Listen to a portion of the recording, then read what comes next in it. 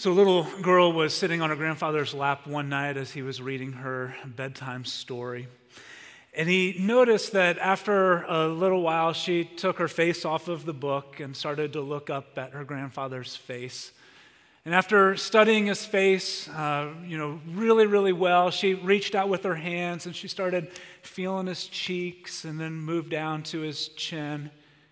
And she kept on exploring more and more. And then she took her hands off of his face and put them on her own face and started feeling around, and then would go back to Grandpa's face and then back to hers. And after a little while, she looked at her grandfather and she said, "Grandpa, did God make you?" And he said, "Well, yeah, God made me. It's been a while, but he made me a long time ago."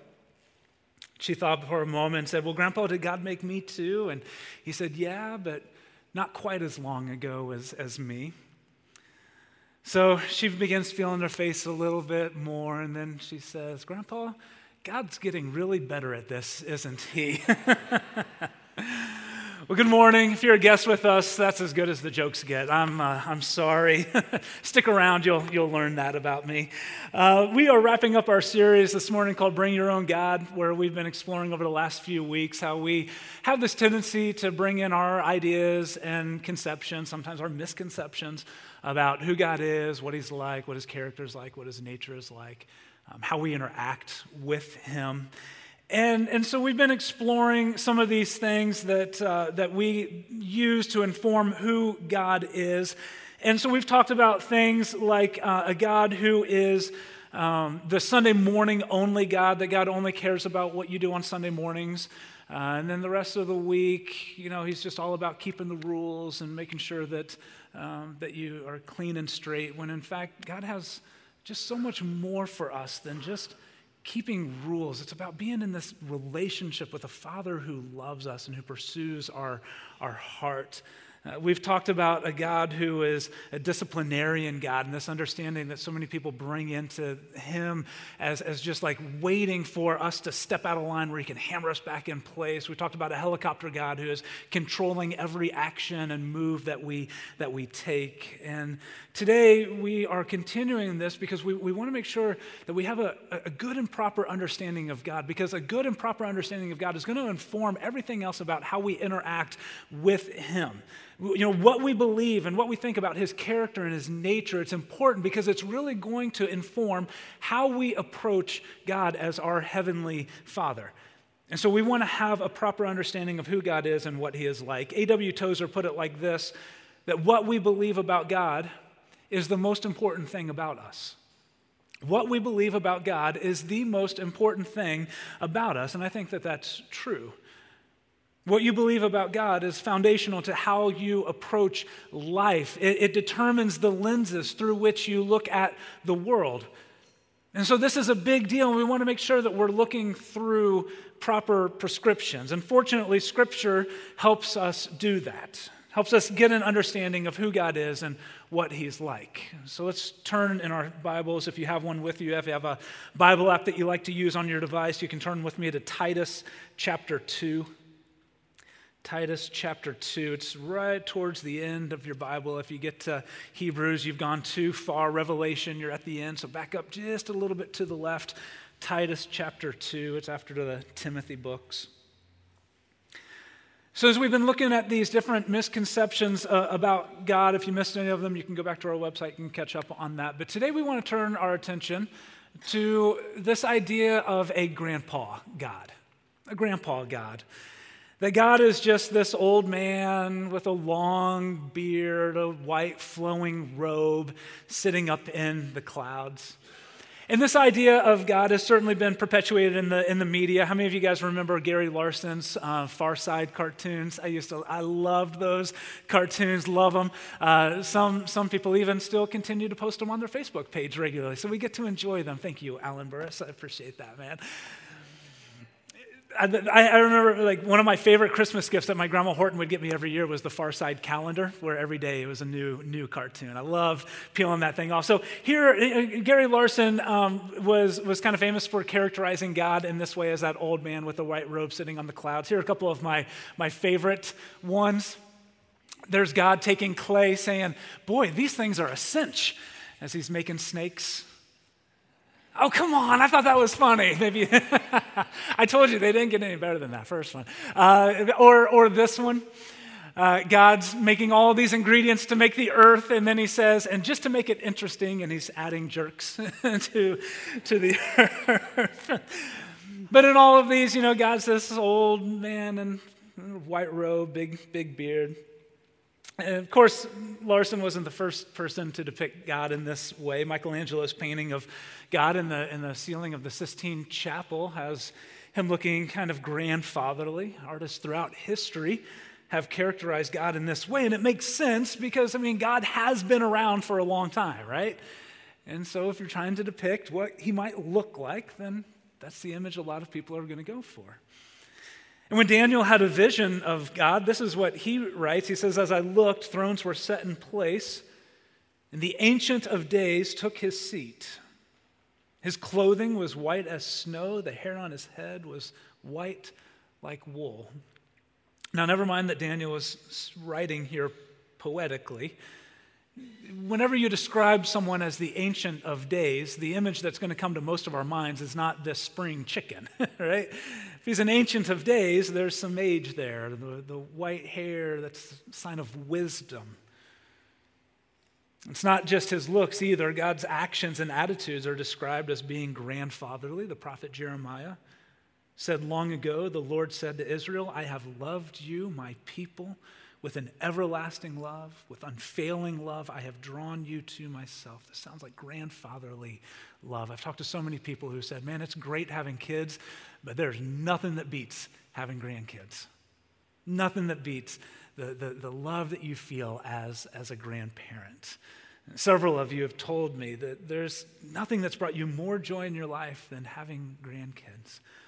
And many of you know that feeling well, whether because you are a grandparent yourself or maybe you were fortunate enough to be the object of a grandparent's affection.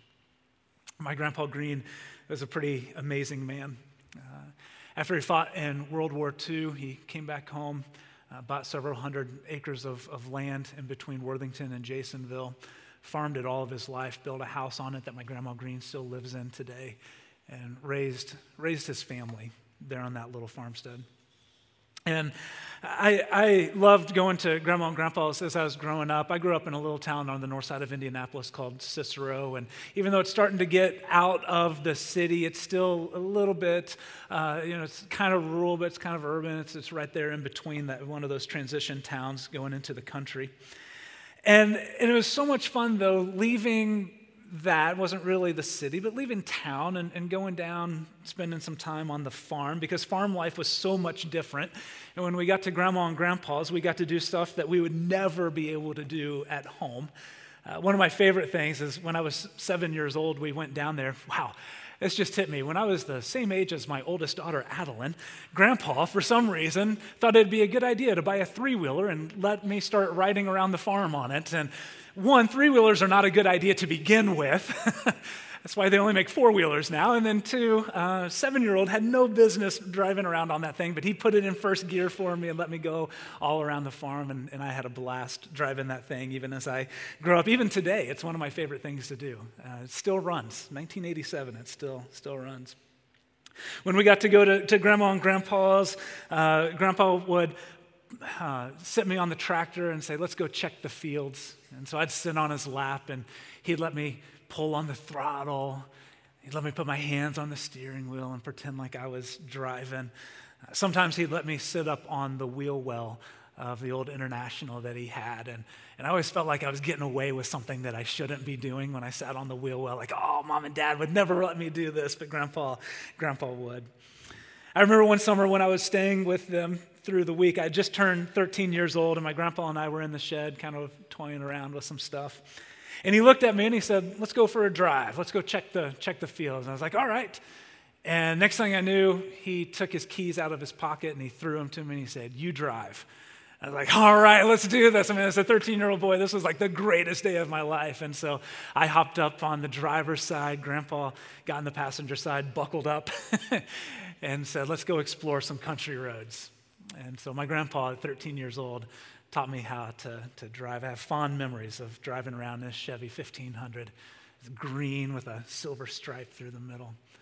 And Grandpa teaching me how to not ride the brake, how to steer without overcorrecting. There were very few restrictions growing up when I went to visit Grandma and Grandpa's house. I'd wake up when I want to, play all day on the farm, go to bed whenever I want to. What's best, I think, is that Grandma and Grandpa had 2 large deep freezers in the basement, and one of them was always well-stocked with ice cream of all varieties, and Grandpa and I would oftentimes end the day eating ice cream, sitting around the table, talking about life. But it's funny, whenever I would go home after a week of spending time at Grandma and Grandpa's, I'd always have to detox. If you've had kids that have spent time with grandparents, maybe you know. If you're a grandparent yourself, maybe that's your goal by the time the grandkids leave, to have them all hopped up on sugar and send them back to the parents as they go. Because there were things that I could do at Grandma and Grandpa's that I would never get away with it at home. And I think that's kind of the point. Like, a parent's job is to raise their kids. A grandparent's job is to spoil their kids. And my grandparents did their job well. And sometimes I'd tell my dad what I did with Grandpa, and he'd say, man, he would never let me do that when I was your age. So I have all of these fond memories about my grandpa. And for a lot of people, myself included at times, we bring this grandfatherly image into our understanding of who God is and what he's like. And we come away with this perception of God that he's this benevolent grandfather who gives us everything that we want and approves of everything that we do. But don't miss this. While God is certainly loving and kind to everyone, he has given us boundaries in life that not only protect us from the pain of brokenness, but also provides the best life that we can live now. God has given us these boundaries to protect us and to provide for us. And this is important because we need to understand that God doesn't wink at our sin like a grandfather who pats a mischievous child on his head and lets them get away with whatever they want. God is loving and kind, but he takes our holiness seriously. We can't miss this in our understanding of God. God takes our holiness seriously. And so should we. Look at what Paul writes in our passage today. Titus chapter 2, starting in verse 11. You can follow along up on the screen as well. Paul writes, "For the grace of God has appeared that offers salvation to all people.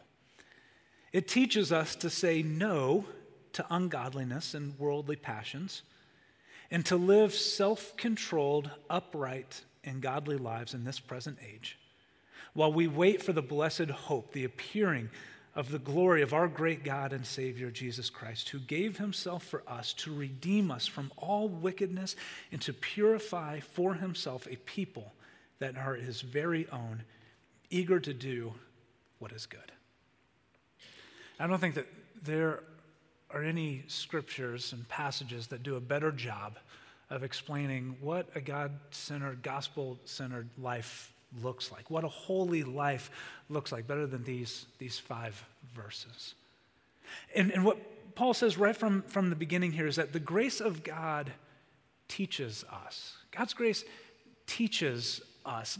Literally, and if you have another translation, like the English Standard Version that you're reading, you'll see that it says God's grace, it trains us. It trains us. The idea here is like a parent training a child. As parents, our parents are raising us, and sometimes they'll say no to things because they're guiding us and directing us in the right path. And so God's grace is training us like a parent trains a child. And in training, sometimes there are things that are unpleasant, but that are beneficial to us over time. And so God's grace is similar.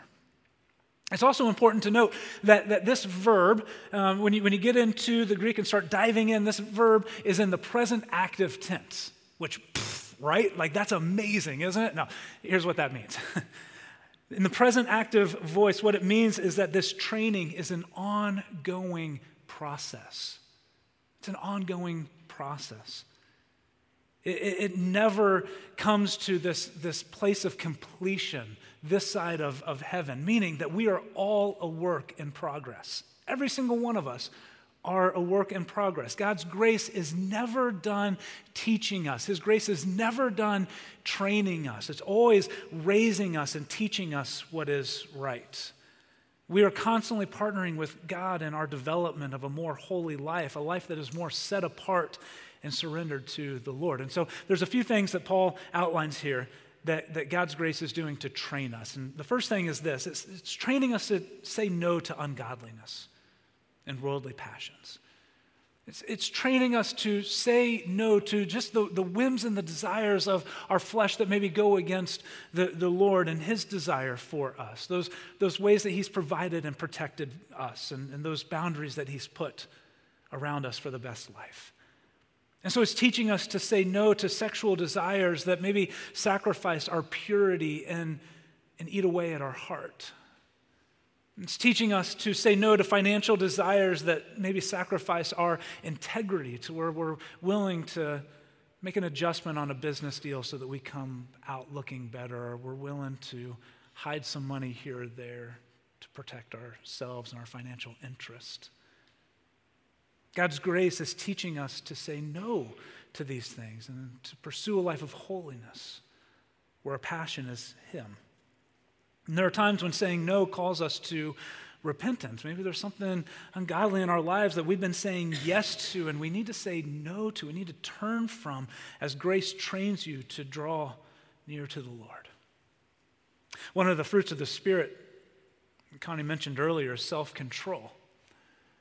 And if the Holy Spirit is working in our lives, one of the evidence is self-control in the face of temptation and evil desires. But man, what I am so grateful for in my own life is that all of those times when I've said yes to those things in life that led me down the wrong path, that God's grace was right there to meet me, is right there to forgive me, to wrap his arms around me and to say that I am still his beloved child and he carries me back to the right path. So there's grace for us when we say yes to ungodliness. And that grace not just forgives us, but then it begins to train us to say no to it. But it's not just to say no. God's grace also teaches us to say yes to godliness. It's not just about what God calls us away from, it's also what God calls us to. And what he calls us to is to live upright and godly lives in this present age that is filled with challenges. This present age where living upright, godly lives may seem impossible, or it seems like everything is working against us. So often we feel like maybe a fish trying to swim upstream in this culture. It's teaching us to say yes to that. Saying yes to godliness means that we are people who are not only doing good, but as he says in verse 14, we are eager to do what is good. We are looking for new and creative ways to do good for others, to take this grace that we have received and not just to hold on to it for ourselves, but to say, man, what can I do to begin to reach other people and serve people in my community more? Someone in our church that is doing this so well is Tina Kern. I love the work that Tina is doing with our men's warming center. The Men's Warming Center is going to be opening back up in November. I think the goal is to go through April. Is that right?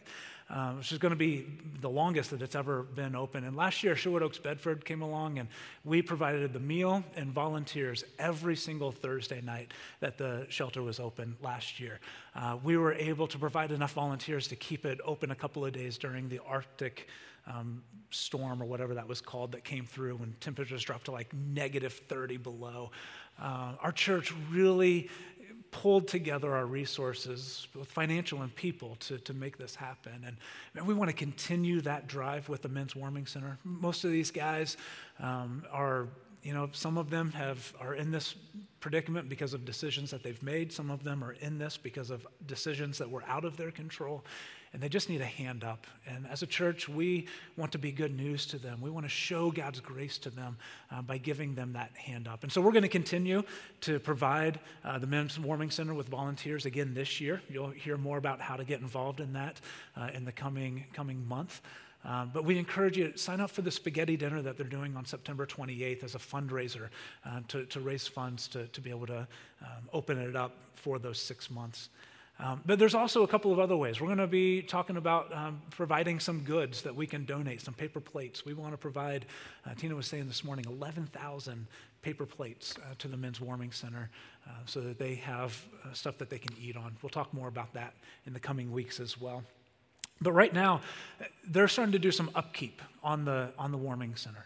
And so there's some bigger projects like building some walls and doing a little bit of plumbing work. But then there's also just some really simple, just things that they need done to get ready for November. And so if you're handy, even in the least bit, and you'd be interested in serving at the Men's Warming Center, Tina Kern is going to be out at our welcome desk after service, and I know that she would love to take down your name and number and get you connected to be able to serve in this way, just to offer a little bit of your time and your ability to get this up and going so that we'll be ready to host men beginning in November. And it's such an easy way for us just to step out and to say, man, this is what God's grace is calling me to say yes to live beyond myself, to live for others. That God's grace is not just for me to take and absorb and to kind of rest and relax in, but man, God's grace is teaching me and it's training me to say yes to living a more godly life out that is serving others as Jesus served us. So God's grace teaches us to say no to ungodliness. It teaches us to say yes to living like Jesus. But it also is training us to wait with hope. God's grace is training us to wait with hope. And we live in a world where a lot of people feel, maybe even you feel this at times, we feel like God's just forgotten us. That in his age, as he's gotten up there a little bit, he's become a little senile and he's just forgotten about us down here on earth. But I'm telling you, God has not forgotten about you. Even though it sometimes feels like it through shootings and through sickness and diseases and death. There are so many things in this life that make us just want to cry out loud, God, it's not supposed to be this way. And God would say, you're right, it's not. But we have hope that one day when the time is right, Jesus will come to rescue us once and for all, those that he came to redeem. This is the hope that we hang on to, that this world is not as it should be. And there are things that cause so much pain and heartache. But we have a hope that this world is not it. This world is not our home. For those who have been redeemed through Jesus, we have hope in a life to come that we can hang on to when this life doesn't make sense. Last time I said goodbye to my grandfather before he had a massive stroke. I was leaving the house. There was a long walkway, and Grandpa was standing up there on the porch. And I just looked back and said, bye, Grandpa. And he said, Sean, we're Christians. If you don't know my story, my grandfather and my grandmother played a key role in my faith development. And Grandpa hollered back at me, Sean, we're Christians. We don't say goodbye. So how about see you later? See you later. And man, we wait with hope and expectation that we will one day see God face to face, and that all the pain and suffering and heartache that we carry on this world will just be washed away. When Jesus ascended into heaven, it wasn't, hey, goodbye, good luck, I'm out of here. It was, I'll see you later. And in the meantime, he has equipped us with his Holy Spirit to give us everything that we need to live this godly life that he calls us to. And so God is not this permissive God that says yes to everything. He's not out of touch with the real world and our real lives, nor is he senile like so many images our culture wants to paint him to be. God is certainly loving and kind, but he has given us boundaries to live our life within, to provide for us and to protect us from the brokenness in this world and to provide the best possible life that we can live. And because of that, God takes our holiness and our sin seriously. He expelled Adam and Eve from the Garden of Eden because of sin. He flooded the world because of sin. He vaporized Sodom and Gomorrah because of sin. But he also sent his one and only Son to die a cruel death on a cross for our sin so that we could be forgiven, so that we could turn, we could be redeemed, and we could have the hope of heaven. So if you're here this morning and you've been saying yes to all the wrong things, man, I want you to know that this morning there's grace available for you. There's grace in the Lord that wants to welcome you home. No one is too far gone for the grace of God to bring them home. There's grace for us to go out and to live a godly life that's making a difference in our community and for God's kingdom. And there's grace for us that is teaching us to wait with eagerness the hope that we have that one day we will spend eternity with the Lord.